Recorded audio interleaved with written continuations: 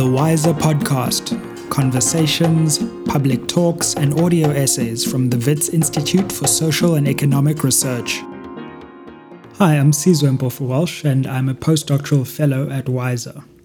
I recently completed a doctorate in international relations at Oxford, and in this podcast I'll be summarizing that work and reflecting on what I hope are some of the contributions that the work makes to the wider field. The thesis is entitled Obedient Rebellion, Nuclear Weapon-Free Zones and Global Nuclear Order, 1967 to 2017. So in a comparative case study of 3 different nuclear weapon-free zones, the African, Latin American, and South Pacific zones, I draw on archival evidence as well as oral historical evidence to analyze 2 questions. Why do these zones exist? And then why do they persist? Each of which is a puzzle on its own. Now in this podcast I'd like to do 3 things. First, I'll trace the background of nuclear weapon-free zones and try to make the case for why they are an intrinsically interesting area of study in international relations, and in fact an overlooked area. And second, I'll take you through my argument, and the argument that I make for both why these zones exist and then why they persist. I'll then put the argument into practice by looking at one of the cases that I examine in the thesis, which is the African nuclear weapon-free zone. And then finally, I'll end by reflecting on some of the wider implications for theory, for history, and for the discipline of international relations. So what is a nuclear weapon-free zone? In essence, it's a place in the world where there is a legally binding treaty which prevents the use, stockpiling, transportation, implantation, acquisition, or retention of nuclear weapons. So nuclear weapon-free zones are places where states come together to ban the use or even the mere presence of nuclear weapons in a given territory. And since the middle of the 20th century, they've spread across half the world's territory, and today they cover over 100 countries, encompass 39% of the human population, and they span the entire southern hemisphere. And also interestingly, they don't just take place over states, but there are nuclear weapon-free zones governing all of outer space. There are nuclear weapon-free zones governing the seabed, and there are also nuclear weapon-free zones in states themselves. So for example, Mongolia is a nuclear weapon-free zone. So these zones are also quite interesting creatures within international relations in that they don't tend to form over stereotypical territorial divides. But curiously, international relations theory has failed to appreciate the profundity of this story, both for the ways that it challenges conceptions of the state, but also because of the existential importance of nuclear non-proliferation. And so the thesis is really an attempt to bring nuclear weapon-free zones to the forefront of questions of nuclear security by asking, how has nuclear non-proliferation actually been successful in the global south? And in what ways can theoretical lessons be learnt from this multilateral cooperation? So let me begin by addressing the background to nuclear weapon-free zones, explain what they are and why they're important. At a summit in Cairo on the 11th of April 1996, then Egyptian President Hosni Mubarak grinned before a phalanx of international dignitaries gathered to celebrate the birth of the long-awaited African Nuclear Weapon-Free Zone Treaty. To Mubarak's left stood Ethiopian Foreign Minister Seyum Misfin, and to his right was Amr Moussa, Egypt's Minister of Foreign Affairs. Behind them shone a bright white slogan, emblazoned in 3 different languages against an emerald green background: Africa free of nuclear weapons. And on that day, 47 of Africa's then 53 states signed what became affectionately called the Treaty of Pelindaba. The name Pelindaba was intentionally ironic. It was the name of South Africa's secret nuclear research facility, concealed among the jagged Magaliesberg Mountains to the west of Pretoria, which housed apartheid South Africa's nuclear weapons program. Now the term Pelindaba, which is a portmanteau of Phela Indaba, which means end the story, in isiZulu and isiXhosa, was for the apartheid government about ending the story by generating an unassailable military supremacy in Africa. But the term took on a new meaning as African states reappropriated it to mean ending the story of nuclear weapons on the continent. But far from ending the story, the Treaty of Pelindaba formed part of a vast transcontinental story that began 4 decades earlier and persists into the present. Having traced the background to nuclear weapon-free zones, I'll now move on to the second part of this podcast, which is to outline the argument that I make in response to the 2 questions that I pose. So first, I look at what are the events that trigger nuclear weapon-free zones and cause them to be prioritized within their regions. And here I develop the notion of an external nuclear intervention. An external nuclear intervention is an intervention by an external nuclear power into a territory using nuclear weapons, or bringing nuclear weapons into that territory, or testing nuclear weapons in that territory against the consent of the states in that territory. So, for example, when France tested nuclear weapons in the Sahara in Africa against the will of newly decolonizing states within that territory, that was an external nuclear intervention. So these interventions act as triggers, but there is an underlying set of circumstances which also needs to be taken into account. And this is where the title of my thesis comes from, which is Obedient Rebellion. I claim that within these territories that create nuclear weapon-free zones, there's an inherent tension. On the one hand, there's a sense in which these states want to become part of global nuclear order. They want to partake as good citizens in the institutions, the rules, and the norms that frame global nuclear order. So there's this impulse for obedience, as I call it, on the one hand.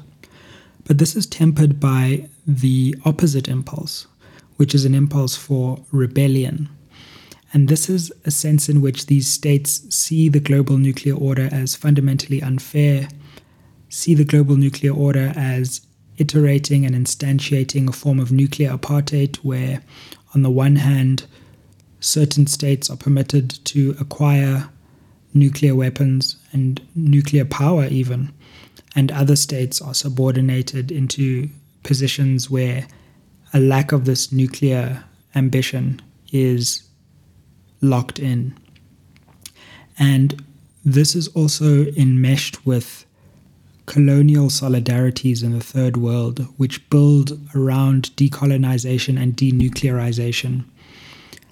And these two processes, denuclearization and decolonization, intertwine at the same historical moment, and therefore the rhetoric of each becomes entangled. And so you also have this contending impulse within these states of rebellion against nuclear order. And so cheek by jowl, you have these two contending impulses, which are incoherent. And it's ironically the incoherence of these impulses which produces nuclear weapon-free zones.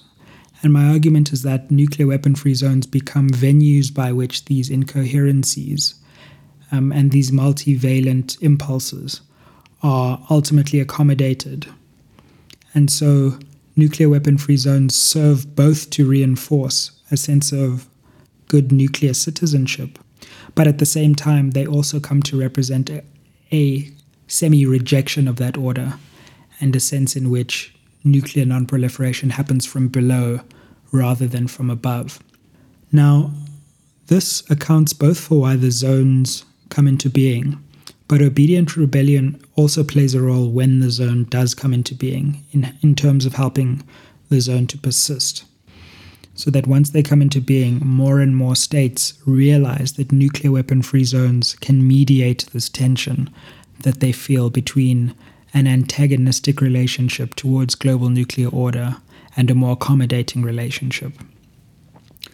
So that's the argument in a nutshell. And let me move on to the third part of this podcast, which is trying to put the argument into practice. So my argument begins with a trigger, which is an external nuclear intervention. And in Africa, we see this. And the external intervention is a set of nuclear tests which are initiated by France in the Sahara Desert, some of which take place in what are French colonies at the time, and some of which take place in Algeria, which is struggling for independence at the time as well. And this external nuclear intervention, this nuclear testing, has a profound impact on decolonizing African states in ways that I think have been forgotten by historical memory. And so what I do is I trace some of the rhetoric of these newly decolonizing states around French nuclear testing and trace how that becomes a key part of African diplomacy in the latter part of the 20th century. So just for some examples, Nkrumah's Ghana becomes absolutely obsessed with the question of French nuclear tests, and it becomes one of Nkrumah's priorities, perhaps his apex foreign policy priority. He says, and I quote, "There are two swords of Damocles hanging over the continent, and we must remove them. They are the nuclear tests in the Sahara by the French government and the apartheid policy of the government of the Union of South Africa." African states are absolutely incensed. Various African states take diplomatic measures against France. At the United Nations General Assembly, we see the assembly used as a venue for an unprecedented, coordinated African assault on French nuclear tests, and linking this question to the question of denuclearization and decolonization. So, for example, Wachuku Jaja, the first representative to the United Nations of Nigeria, in his maiden speech says, "We put up this sign, please do not touch. Take your rockets to your own homes. Test your atom bombs in your own kitchens. Do not bring them into our continent. This is why we are unanimous in opposing France's tests in the Sahara Desert. France carry out these explosions in the Pyrenees and the Alps and on the farms of France. It is all right with us if France wants to bomb itself." And various other representatives from Sudan, later from Algeria, from Ethiopia, and of course from Ghana reiterate these sentiments at the General Assembly. And it's perhaps the first time you see a kind of coordinated African action on the international stage.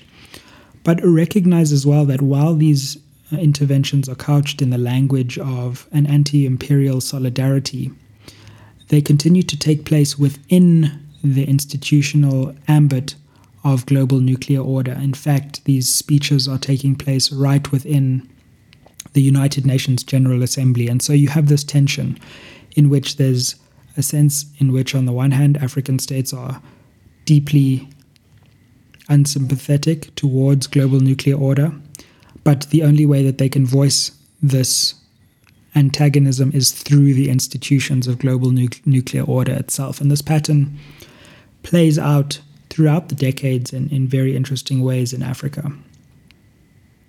Of course, South Africa becomes a fly in the ointment because as African states are coalescing around a denuclearization agenda, the apartheid government is secretly pursuing a nuclear weapons program. So the thesis also traces the genesis and the evolution of South Africa's nuclear program, but then eventually the decision by South Africa to come round to a 4 decades long African argument about denuclearization. And finally, when those two processes come together in the early to mid 1990s, South Africa finally joins its African counterparts in supporting denuclearization, and then actually becomes quite a fierce proponent of the African nuclear weapon-free zone. But even as it's doing this, even as it's rejoining the Non-Proliferation Treaty, even as it's becoming a good nuclear citizen, there is always this latent critique in South Africa, as in other states, about the unfairness of the regime and the need for it to change. So that's one example, and of course in the thesis I go into a lot more depth into the archives, into the rhetoric of various nuclear decision makers across the continent, and try to trace this tension between obedience and rebellion in the realm of nuclear politics. So finally, I'll come to some of the contributions that I hope this work makes to the wider field. Theoretically, first, the concept of obedient rebellion is one that I think could have currency in various other contexts in international relations theory, but also in other post-colonial appraisals of international politics or even domestic politics. Then there are a number of historical contributions in the thesis, from reinterpreting the importance of the Cuban Missile Crisis to looking at French nuclear tests to reprioritizing the nuclear question in African decolonization and the history of African decolonization. And of course, the same is true in the South Pacific, which I also touch on in the thesis. And finally, I think the thesis reinscribes the importance of the global South in the realm of nuclear non-proliferation and in global nuclear politics, a realm in which it's often marginalized and ignored. As regards questions of existential importance, the nuclear has often played second fiddle to the environmental or even the biological, but this thesis calls on us to continue to regard the nuclear as of fundamental importance to not only the preservation of human life, but our understanding of international politics.